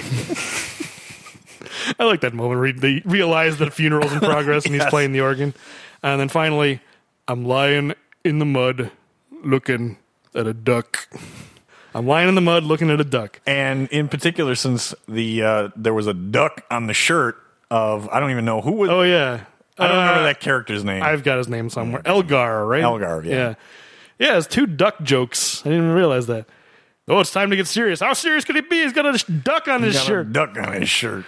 Though that crowd really rubbed me the wrong way in so many ways. It's just a bunch of a-holes. Well, let's get to that because I actually have that in our next segment. I'd like to talk about in the Devil's Advocate. You got some questions about the crowd? I have some questions about the crowd. Let's move on to questions. I want to ask you a bunch of questions, and I want to have them answered immediately. All right, let's talk about this crowd. All right. Here's what I want to understand. What type of crowd only comes to mock and heckle amateur performers? And if that's your form of relaxation, you better be really funny or witty with your heckles. And they are not I totally agree at with you there. all. I agree with you there. And this is coming from a guy. I take pride that in my younger days, going to sporting events, I really put some effort and time into my heckles. Okay, at least you acknowledge that because that was literally what I was about to bring up. Is I was going to, you can call me out. I mean, I won't go so far as to say hypocrite, but you would go to DePaul games just to heckle the team. It's like, that's different. That's a sport. If you're a fan of the team and you're upset at how the team is performing. Yes, and it was also, I was really going against the coaches, particularly opposing coaches, and somewhat the refs. But what my point is, you want to voice your displeasure about your team not being good, whereas going to a country bar, seeing people you've never heard of and heckling them, that's just an a-hole thing to do. You're just being a jerk. But here's the thing, is that if you're going to be it, you better put some time in, and you better be really good at heckling, and they're all terrible. I couldn't agree more. They're terrible hecklers. Duck on his shirt is probably the best one. That's really saying. That's really showing how bad their heckles are. And let me Duck on his shirt. And how twisted are they? I mean, I understand it's for comedic purposes, the lyrics in the song, but they are laughing maniacally about a song about industrial accidents. Yeah. Well, but they think it's the funniest thing in the world. I think it's the funniest thing in the world also, so I'm with them there. I mean, the acting from that crowd is so terrible. They're just like, their fake laughter is so bad. But they're slapping their knees, literally. I extrapolated it out a step further, because even down in Tennessee, in Leaper's Fork, that crowd is full of hecklers. That's true. Are there? The hecklers are on stage down there. It is a bit of a roast. The singers heckle the crowd in Russia, Soviet Russia. So it's a little bit. So what you're saying is Nick is a little bit like Larry David. That he's the comedian's. Larry David was the comedian's comedian, right? That if a heckler was there, and that the legend of Larry David was, he was up there really performing for himself and other comedians, not the crowd who didn't get his jokes, and he would just tear into the crowd. That's what Nick is, right? That they don't get his music and he's just tearing into them, right? I mean, kind of, but I think in that case, I assume Larry David didn't actually know the person. No, he didn't. People weren't going, that's that guy, all right. My answer has to do with what I was saying earlier about kind of, I was expecting this to be more slobs versus snobs. Like, they're snobs. Like, I think they do just go there to mock country music, but they think that's funny. You're right at the Rhinestone, but my point is it's down in Tennessee is the same thing. My question to you is, I don't know if the crowd's really heckling the band down in Tennessee. She even says, like, oh, it was my friends and family. It looks like he's got jock itch. Sure. But they say that privately to themselves. They aren't shouting it at the stage. He doesn't get heckled down there. I think he gets heckled down there. It's not as bad. But my question is... Also, that could be a compliment, because everyone was telling him to walk like he has jock itch. If that guy's like, he looks like he's got jock itch. Like, that's like the highest compliment in Tennessee. Okay. All right, so that was my main one. I've got a couple of others. But you don't think it's plausible that these guys actually are going there because they think it's funny to heckle these yokels? I think that's the idea, is that they don't actually like country music. Well, that's my question. Does anybody actually go to these bars to enjoy country music? I mean, in the real world, I'm sure there are plenty of people in New York City who enjoy country music and go to a country bar and not mock it, would actually go to enjoy the music. Yeah, really enjoy the music. But in this world, I think they are only there to mock it. Apparently so. So I think that could have been another way to take it in terms of, like, you know what I was thinking about weirdly is the end of Saturday Night Fever. I don't know if you've seen Saturday Night Fever. It's been a long time. At the end of Saturday Night Fever, Tony Manero is in a dance contest, and it's in his neighborhood, like the Italian neighborhood of Brooklyn or Queens. I think it's Brooklyn. I think it's Brooklyn. But it's in an Italian neighborhood, and they're in a dance contest, and then there's a Puerto Rican couple who's also in the contest. And while they're dancing, he's going like, wow, those guys are great. They're really good. And then he and his partner win, and he goes like, we only won because it's an Italian neighborhood, and we're, it's like they didn't want to vote for the point, because that movie is full of, like, depicting all the racism of that world, etc. Yeah. And he kind of comes to this realization of just like, oh, they should have won. And he gives the trophy to them. It's actually kind of a funny moment. They're like, what are you giving me this for? But anyway, I was thinking about that. And that's kind of how Rhinestone should have ended, in that it's like, hey, here's this New York guy. We're going to embrace him. And, Nick going like, you're only cheering for me because I'm not, because you enjoy making fun of these yokels. Right. How dare you? I've learned that they're, good people. Right. That's a way they could have taken this. They win the competition because, hey, he's a New Yorker, hey, but then Nick realizes how hollow it is. Yeah, I hadn't thought about that. It's a way to take it. It's just like the way this movie takes that, the way the movie depicts that whole place, it just ends up being the most, the movie is hollow, and the movie is just very kind of two-dimensional in terms of like, he won them over. He's so great. He's so charismatic. Yeah, he just with his bravado. Because he does, he's going to sing it the way she taught him. He's like, the hell with this, I'm going to rock out and do it my way. And so I guess that kind of is what happens. There's just no self-awareness at the end for him to realize, like, oh, this isn't as earned as I thought. and maybe I'm not as good as I thought, and I need to work harder at it. Like the movie would have benefited a lot from just a very brief moment of that. Acknowledge that Stallone can't sing. Please, we can all see it. You're not. The Emperor has no clothes. Movie. You just hit the nail on the head. Okay, sorry I cut you off. That's all right. So let me give you one of my questions. All right. So okay, here's one. When Jake and Nick and Freddie all meet, and Freddie says, "That guy, he's going to be the one you're going to train." Why didn't he pick the Japanese guy? Ooh. That would have been much harder. That guy doesn't really speak much English. No, and not only that, you don't know how long his trip here was for. That's right. So what if he had to leave before? She literally said the next guy, and he could have said, well, either one of these two could have been. She says guy. For whatever reason, it needs to be a man, it seems like, for this bet to. This is like the terms of the bet. I don't know why. Yeah, of course, because, she needed to fall in love. Right. The movie needs there to be a romance. But, if the terms of the bet are the next man I see, he could have just pointed at the passengers and be like, turn him into a country star. You're absolutely right. I don't have a good response, I think, other than it wouldn't have been a movie. Well, I mean, it would have been a very different movie. You could have cast Long Duck Dong. Whoever plays what's the actor's name? Who played Long Duck Dong? I don't remember. I'm embarrassed to even. That's the name of that character from 16 Candles. 16 one of those movies. Yeah, I think 16 Candles. Yeah. So I'm sorry, I apologize, but that's the character's name. That's cast that guy. That's a great question. There's no reason that it had to be the cabbie. I'm just saying, like, strategically, if you want to win this bet, that's the move. Well, that's how, Freddie just, he thinks that it's impossible to do it in 2 weeks, that the rhinestone will chew anybody up, so it doesn't matter. But the thing is, they don't know anything about this cabbie. Maybe he's a great singer. The thing is, this is like the height of Stallone as like a sex symbol. It's like, she could have done a lot worse. Like, she could have just relied on, she kind of does rely on that's how he wins it. Physicality, yeah. So, yeah, like, she could have done so much worse than Stallone. But anyway, yeah. So you're saying if like John Candy was the cab driver, that she would have been in trouble? Yeah, I don't know, or just like a 90-year-old man, or just like I don't know. But I don't know. I mean, whatever. Freddie was so sure of himself that even as good looking as Stallone was, he was the pick.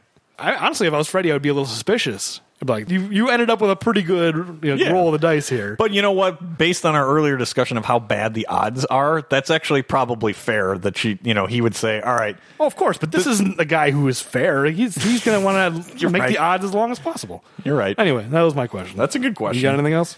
I do. So I want to know, how big do you think Leaper's Fork is? Because it looks like it's pretty small, but apparently buses from New York City make a specific stop in Leaper's Fork. That's a good point. I didn't think about the bus one's right there. Yeah, so how big do you think this place is? And do you think that axe murderer, do you think he's just been in hiding from, like, New York? Well, that guy he's on a country road way outside of town, so I don't think he lives in Leaper's Fork. All right. I would say the town is, like 600, something like that. Yeah, so there's no reason a bus should be stopping Well, it could just be one stop. That could be a bus that just goes from town to town and stops at every town. It's not like there's a bus depot or anything. It's just a stop. I didn't see if, like, on the front, it first said New York City. It doesn't make sense that that's the same bus that came from New York City. Well, sure. That's just a movie thing of, like, they're coming from New York City. See, it's on the bus. Like, yeah. Maybe they chartered it themselves. Well, no, Freddie says spare no expense, Fred. I'll spare no expense. And all your expenses are paid. So she's just going to run up a bill? Yeah, she's going to run up the bill. It's like Brewster's Millions. Why a bus in that case? They could have gone exile. Exactly. But, that's a good point. It does look like a backlot. It looks like fake country town. Absolutely. You know what I mean? It looks like somewhere on a Hollywood set somewhere. But the point is, it's a small town in Tennessee. Yeah, definitely. Yeah. It's not. This is a town that's treating Nashville like it's... Because he goes like, I'm from the big city. He goes, Nashville? Or was it Nashville or was it somewhere else? Might have been somewhere else. No, I think it was Nashville. Nashville, okay. Yeah. So, obviously, this is not... It'll be Nashville or Knoxville. Are those both in Tennessee? Boy. Yes. Okay. Knoxville's the capital. Okay, yes. It's been a long time. Memphis is in Tennessee as well. But yeah. Well, he doesn't say Memphis. No, he definitely does not say that. All right, so the point is that I have a valid point. There's no way a bus was going from New York City. No, but I'm saying that bar seems like it's outside of town. So if he had said, I'm from the city... If that was a sizable town, he would have assumed he meant Leaper's Fork, whatever. Leaper's Fork? Leaper's Fork, okay. Yes. All right. You got any other devil's advocate for me? I do. Oh, all right. Excellent. Why does this talent scout keep coming to the Rhinestone week after week? Oh, man, I should have written that one down. It's like, Why- Freddy's got something on him. He's got That's kind what of doing him a favor. That's what it must be. Is that he does have something on, because it's clear he doesn't want to be there, and that all he's going to witness is yet another future talent to get torn into by these bad hecklers. Right. But what's funny is the one time he should be there, he's not there. Oh yeah, he's not there. He's not there for Stallone. Wow, he should be there. I didn't even think about that. You're right. The movie should have ended like the Blues Brothers. I'm here to give you a contract. Here, give the money to the band. But he wasn't there. Yeah. Wow. I didn't even realize he never comes back. Nope. A ton of characters never come back. You The would axe murderer. well, that's a one scene guy, but that would have been great if he was in the crowd. Like Well, he's basically like what's his name in the Adam Sandler's movie? He goes, "You can do it." What's his name? Rob Schneider. Rob Schneider. He's the Rob Schneider who shows up in the crowd. You can do it. You didn't get in, but I'm rooting for you. Yeah, so it would be a good question. Do you think that maybe early on that record producer had signed somebody, and so it was like a big break, it was one of the first successful ones he signed, and then he feels like an obligation to keep coming back? Yeah, maybe it was like he found a diamond in the rough there, is what you're saying. And Yeah, kinda sort of like Jake, but that Jake didn't have this ridiculous contract. Or you know what, too, though? Maybe the reason he keeps coming back is because of Jake, is that he wants to keep staying in front of Jake for when that contract burns off to sign her. Yeah, that's That's that could probably be the it. logical reason why he keeps showing Yeah, up. because he does make overtures Right, in terms of like signing her. As soon as you can get rid of this loser, basically. Yeah, that may be why. I mean, that's the other thing. Her character, like her success, is not an issue with this movie at all. The movie does not care whether Jake is a successful country star or not. Nope. Does not matter to the movie. All the movie cares about is whether Nick is successful. It's like, what happens to her career? I mean, she got out of the contract, but we have no sense of, like, she's obviously the more talented of the two of them. Like, it's clear, you know, she's Dolly Parton and he's Sylvester Stallone. So it's like, It should give you an indication, but I there's think a presumption that she'll be successful. right. I think it's safe to assume that she'll be successful. But the movie just doesn't care. I mean, we're left to infer all of it. You're right, but I think you can infer that she would go and seek out, at worst case scenario, she'd seek out that producer. I mean, yeah, it's reasonable to assume. But I would have liked to have just a beat, like one moment of just like, now I can live my dream. Or, you know, I think that would be fair. I don't know. You got anything else? I got a couple. No, that's all that I had on my Devil's Advocate. Okay, I have a question for you, and it's, why do cowboys always throw their hat down when they're mad? Those are pretty pricey hats. They Happens all are the time. very much so. You're right. I only bring it up because I want a supercut of every time a TV or movie cowboy goes, "God darn it," and throws his hat down on the ground. Because I always find it funny. That neon cowboy, he was not happy his horse. And that's a neon hat. It's got like electronics in it and stuff. There's a lot of value in that hat. Yeah, for sure. That is an excellent question. Yeah. I only bring it up because, like I said, I want a supercut. Oh, I looked for one. I was like, is there one on YouTube? And I couldn't find one. So maybe I need to do it myself. Okay, my last question for you. All right. I'm sure you noticed it. The skeleton T-shirt returns. From This Is Spinal Tap. From This Is Spinal Tap and The Terminator. Oh, yeah, I forgot There's about a guy in The Terminator wearing it. Yes. And we were speculating that this shirt must have been big in 1984. It had to have been. Guess what? It's 1984. So for the third time, in 3 movies from 1984, people are wearing skeleton shirts. I was just going to say, we need to do some internet research to try and find if there was something like the smiley face when it caught on, right?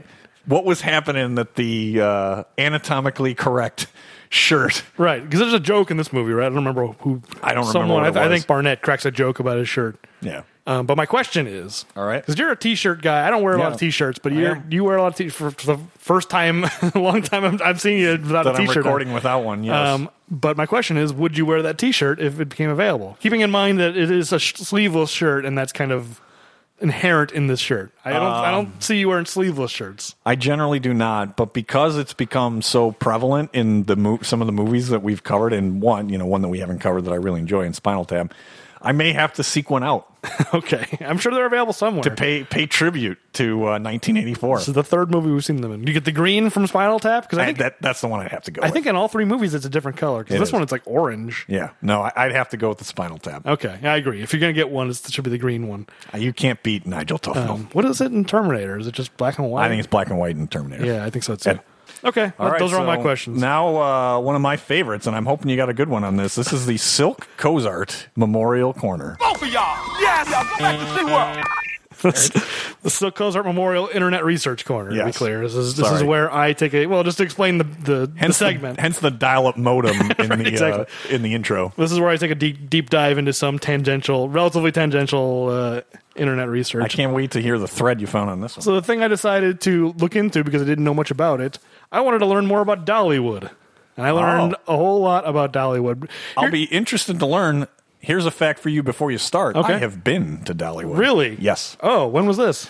So a family vacation, maybe 5 years ago, we went down to the national park there, the Smoky Mountains. So we did the national park.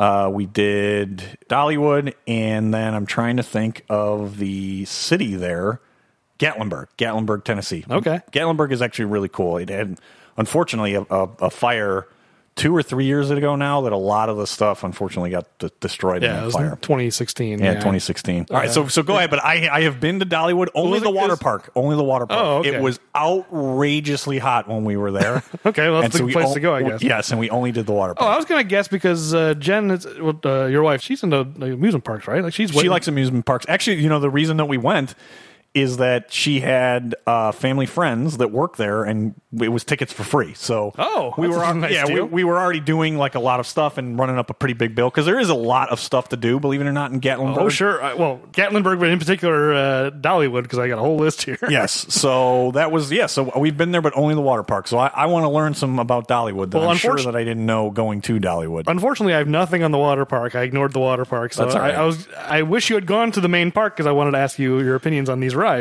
Unfortunately, I did not ride any of them. Okay. Well, I had this impression that it was just like a Knott's Berry Farm kind of a small thing with like hay bales and like Dolly Parton cult of personality things. I really didn't expect it to be. When I started looking, I was like, whoa, this is like a huge like Six Flags It's Six scale. Flags. Yep. I had no idea.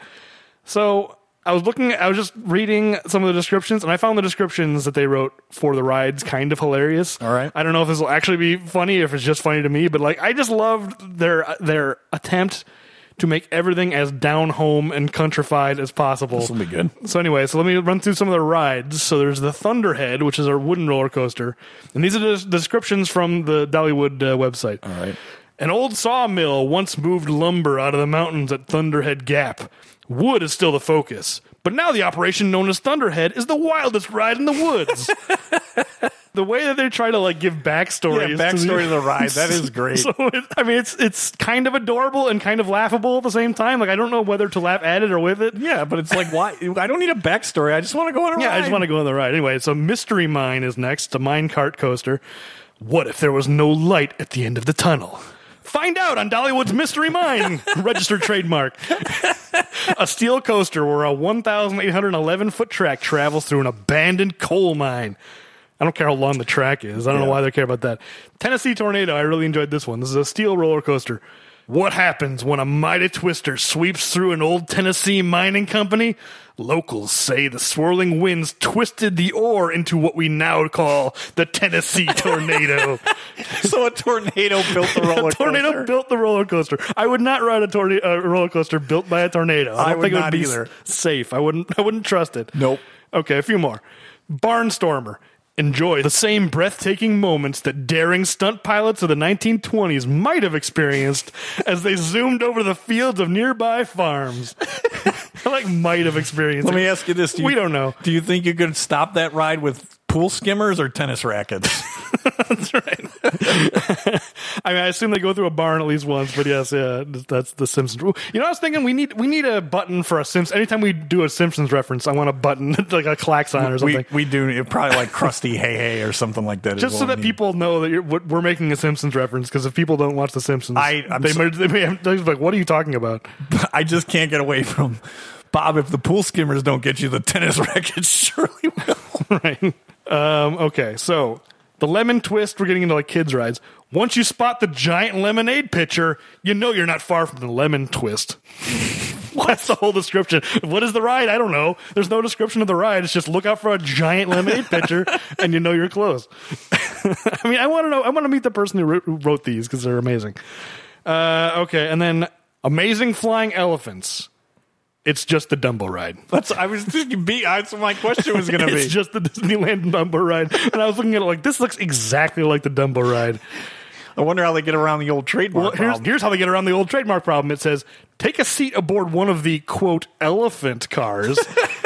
Legally distinguishable from elephants. It's a quote-unquote elephant. That is great. It says, you can even let mom and dad ride along if you want. But anyway, so those are some of the... I enjoyed some of the descriptions. I also have some info on the dining there, which there are 2 competing granny-related restaurants.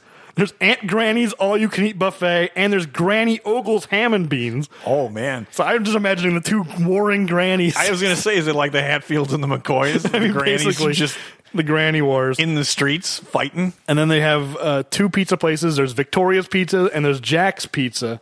Both have the exact same image of a pizza on their description. Is it the same Jack's Pizza that I can get really cheap in the frozen section of my grocery store? I don't imagine it is, but they both show the same image of pizzas. I assume it's and to make another Simpsons reference, I assume it's a Duff Light, Duff Dry scenario. I where think it's just you're like right. The pizzas are just coming from the same pizzas at both places. So anyway, and then the last thing I want to touch on as far as Dollywood is there's a Dollywood blog. Wow. It's called Dollywood Insiders. And some It's of like these, Vegas insiders. I guess, but some of these posts are so terrifying. Like, I Uh-oh. don't want to meet the people who write some of these. There's one about, like, a woman, she learned the true meaning of Christmas at Dollywood, and it's all about, like, let me just, I know this is going on a while, but let me just read the first couple paragraphs of this. right. I don't want to meet this woman. She sounds terrifying. Okay. If you're looking for a memorable, festive, fun, tasty, entertaining, and exciting way to celebrate the holidays, we can agree that Dollywood has those bases covered, right? Why? I mean, I was putting a slant on it, but where else can you go to experience a jolly holiday amidst the splendor of the Great Smoky Mountains National Park, with thrilling rides and attractions, plenty of live shows and spectacular music, dancing, elaborate sets, tasty treats, happy visits with reindeer, snowmen, Santa and his elves, and more with 4 million dazzling lights eclipsed only by a gleaming nighttime Christmas. This is all one sentence. Oh my God. Eclipsed only by a gleaming nighttime Christmas parade to ensure that it all ends on a high note you'll never forget? Question mark. It's true. That can't be a real review. That has to be This an is the employee. Dollywood. I mean, probably they're paid people. I'm sure. Yeah. They're paid bloggers. But let me get to the part I enjoyed. It's true. A day spent experiencing a Smoky Mountain Christmas at Dollywood will definitely check off all those boxes and more. There's no better way to create a beautiful memory your family can enjoy for a lifetime. But what if you experienced all of this fabulousness and you find yourself searching for something a little bit, quote, more, unquote? Okay. More what, you might ask? Isn't all of this enough? Well, for many it is, I suppose. But the truth is, like me, you may find that all this excitement and wonder still leave you a little empty. Here's the good news. If you're looking for something, quote, more, something, quote, real, something, quote, true, you may find something in a Smoky Mountain Christmas at Dollywood for which you didn't know you were even searching. And then it goes on to talk about Jesus. Oh, my. Hey, when you get there, can you bring back some of that nice green moon money for me, Royce McCutcheon? I tried to give it the amount of mania that I imagine it was written. It was just like, That is insane. This is an intense Christmas post about Dollywood. It's like, good Lord, back off. I was going to say, I don't think any vacation spot I've ever been to would I write with that kind of hyperbole. They're insane. They're insane people. I can tell you, we went to the water park. I posted nothing as a Dollywood insider. Oh, I don't think you have access to the Dollywood Insider blog. Like I said, I think these are all paid bloggers who are like, write something good and then they go way overboard. Maybe and to the point where it's terrifying. Maybe that's a career move for you. You can be a paid blogger for Dollywood. I don't think they would. I would be sneaking in all the sarcasm I could. I Like, I understand. would write that exact article, but it would be clear that I was not being serious. Like, Dripping in sarcasm. oh my right? God, this place, it solved all my problems. Now I'm wealthy because I learned all of Dolly Parton's secrets about wealth and happiness. I mean, that's not even that far off from what are actually being written. It's like, it's insane. I had a broken leg and it was miraculously healed. I mean, it's not far off. The cult of personality going on in Dollywood is intense. Let me just finish by saying this. I'm obviously not going to read the whole article about like Jesus is the reason for the season and all that. That's where that article goes. But then it loops back around to Dolly Parton. The light of God shines through Dolly Parton, and that's the real like. The glory is come to Dollywood and you'll see God's light through Dolly's creation. oh man. because the blog exists to sell the park, and so she has to loop it back around to like come to Dollywood, spend your money. The true meaning of Christmas is not commercialism, but here, come and spend your money anyway. Spend your money in Dollywood. Right. It's crazy. Like I don't even know if I'm doing it justice. I read so many of these posts, and I just came away with it going like, these are the most terrifying people. You know what I mean? But that's what happens when you go down the Silk Kozar hole. I get that for sure. I went way deeper than I'm willing to even talk about here on this podcast. That's outstanding. If I seem frazzled, it's because I've come out of this hole and just like, you have no idea the horrors I've seen. I'm glad to be back in the real world. Yes, for sure. All right, so I think that's the end of the Kozar Corner, correct? It is. I'm done. Now it's time for what this podcast is really all about, the body count. That's right. I still don't have a jingle for the body count. All right, well, it's easy on this one. It's 0. It's 0. So obviously the per movie counts have changed. So Yes. let me just... Oh, and also, a retraction, I think, from Demolition Man. You can tell me if you disagree, but we added 5 to Stallone's count because the building blew up at the beginning and 5 people Right. we figured died. I don't think we should give those to Stallone. I feel like Simon Phoenix. Simon Phoenix dropped the cigarette and blew up the building. All right, that's probably fair. So I'm taking that back to my original body count, which was 3. I approve this message. Okay, good. So last episode we were at 257 total for Stallone across 5 movies. Now it's across 6 movies. So he's gone down from 51.4 bodies per movie to 42.83. Still way ahead of Arnold's 14.76, but it's just to keep track of this horse race. He's going to keep coming down and down and down. He's got a lot that aren't going to add to the body count. I think that's the question for sure. just becomes, is this head start he has, is it going to be enough? It's a pretty big one. Even though there's no bodies, there's a few numbers changing, so there you go. That's good to get that in, and now we've got to get the Wrecking Crew Award. That's right, which I also done a jingle for, I just realized. Oh, man. Yeah. It's still early. It's only We're the working second out the Stallone. kinks. We do need one for the Wrecking Crew Award. If you have any suggestions, because I think the ones I don't have jingles for are just things I couldn't think of anything. All right, So I'll have to think on that. Feel free to let me know. It was if you have- easy for me to assign this award, by the way. Really? Yes. Oh, I'm interested to know who you gave it to. Oh, it was easy. It was Jake, without a doubt. Okay. She gets the 2 punches in, and while I don't necessarily enjoy Dolly Parton's music, she was the only one that could actually perform music in this musical. That's fair. I think it's a perfectly valid reason to give it to Jake, and I thought about giving it to her. Okay, well, who did you go with? But in my mind, the Wrecking Crew Award is not necessarily just about violence, like physical violence. Okay. I think it's about who has the most impact on the movie. That's a fair way to look at it. And to me, that was Elgar. I think his song is amazing. Blood on the corn and brains on the hay. Can I know you never like to reveal this, but can I assume that song is going to be used in this intro or outro? Almost certainly. Okay. I think that's a very good bet. You want to make a bet? That's nothing to bet That on. the odds are very, very favorable. Yes, on very, that one. very high. He also did wreck that mic stand. So if you want to do about physical violence, he did. You're right. He should have been in the running. I'll be honest. I didn't even think of him, but that mic stand, I should have put him in the running. In terms of property damage, he probably does the most. I can't think of. Oh, it's the taxi gets well, wrecked. yeah, Stallone, Nick has the taxi as well. So But yeah, I'm giving it to Elgar. All right. The actor's name was Rusty Buchanan. Just that's to a give great. him I prop. like that name. I like Rusty Buchanan. Yeah, that's a better name for a country singer than Elgar or whatever. Yes. I didn't get his last name. All right, so now the finale. We've got to give our Rocky rating. We will rate the movie using a Rocky opponent. Yes. Hey, what the hell are you doing? You're punching car accident victims. No, you don't understand. He was bad-mouthing my film. Are we going to badmouth this film? Obviously, yes. I am. So going into this, what I was hoping for, I was hoping for an Ivan Drago. That's what I was hoping for based Sure. on the premise. It did not meet Ivan Drago. For me, it didn't even get to Tommy Gunn. It's Spider Rico. I kind of figured you'd give it a Spider Rico. Yeah, I didn't. I'll be going into it. I wanted it desperately to be fun bad. I really did, and just for me, it wasn't. Oh, sure. I mean, yeah, I don't feel like you didn't give this movie a chance, even though it makes total sense to me that I liked it more than you, just because, as we had a talked about at the different beginning. Yeah, I mean, I enjoyed the music. You're not really into particularly country music. I mean, neither am I, but I enjoyed the music for what it was. All right, so then what are you giving it? I think the rating is pretty obvious, even though, I think this rating is totally arbitrary, which Rocky opponent we're going to give it. It's partially based on quality, but I think partially it's based on other things. So in this case, I'm going to give it a Mason-Dixon because obviously it should get a Mason-Dixon. Touche. How could I not give it a Mason-Dixon? This is the perfect opportunity. Mason the Line Dixon from Rocky Balboa. That's my rating. Touche. Do we have an official definition of what a Mason-Dixon is? Well, in my mind, Mason Dixon is the line. He's Mason the Line Dixon. He's the line between good and bad. Oh, all right. I hadn't thought about that. That is good. So when it's right on the border, you give it a Mason Dixon. It's a mediocre movie, I think, is what a Mason Dixon is. I wish I could go that far, but for me, it wasn't a mediocre movie. But Yeah. I understand. That's. I'm glad when we don't always agree on this podcast. Well, that's why I like the fact that our rating system isn't numerical, because it's not like, what are we arguing about? I gave it a Mason Dixon and you gave it a Spider Rico.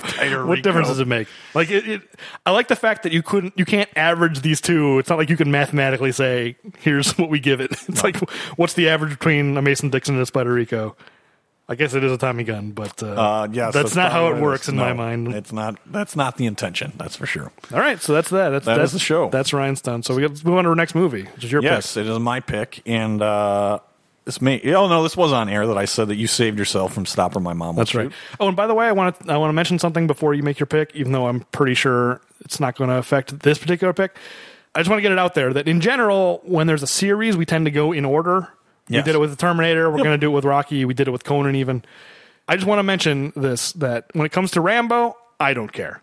Okay. I think I am perfectly fine if you pick a Rambo movie out of order, unless you would rather do them in order, but you've never seen anything after First Blood. So no, I'm fine doing them out But of like order. Rambo, it's not like you're going, am I going to understand Rambo 3 if I haven't seen Rambo 1 and 2? Obviously, it doesn't matter. No. So we can freely do any Rambo in any order. I just wanted to mention that before you make your That's pick. fair, and I do agree with that. Okay. But it is not going to impact this pick. I didn't think so. So I wanted a bounce back, at least for me, because as I said, this was a Spider Rico. So Yeah. I'm hopeful that this is a bounce back, and I'm looking forward to. I haven't seen this one in a while, so I'm looking forward to doing it in detail and in depth. I'm going to go with Copland. Copland. You know what? Yes. If you hadn't picked it, I would have picked it for the fourth movie. Oh, so, well, perfect. Then yeah, I was planning on going for Copland. Yeah, so- 'cause we need a bounce back. I agree. and I think that this should be. It was a movie that I've seen many times, but when it came out, I really liked it, and it was not well liked as I remember at the time, and I just didn't understand what people had a problem with. I think it's a really good movie, but Yeah.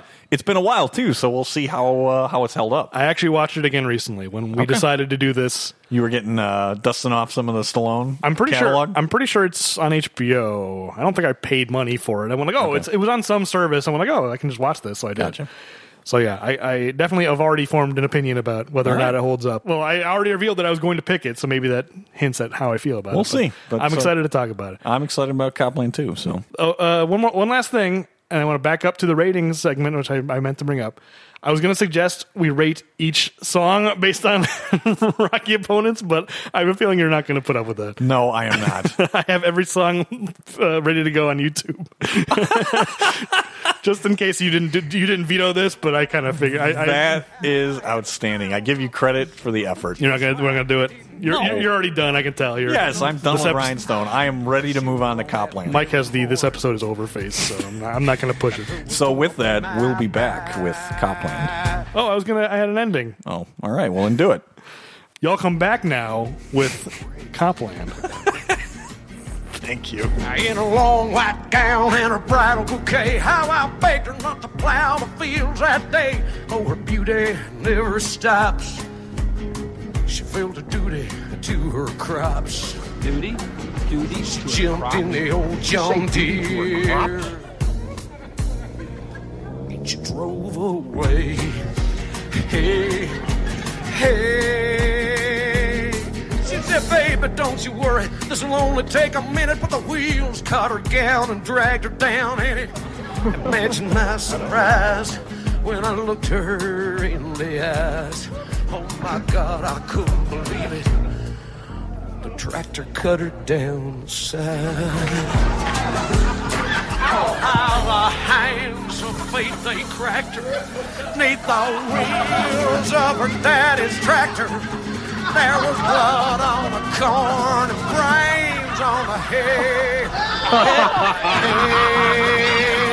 I ran as fast as I could, but all I found was chunks of my sweetie smeared all around, big hunks of my darling on the cold, cold ground. Oh, yeah.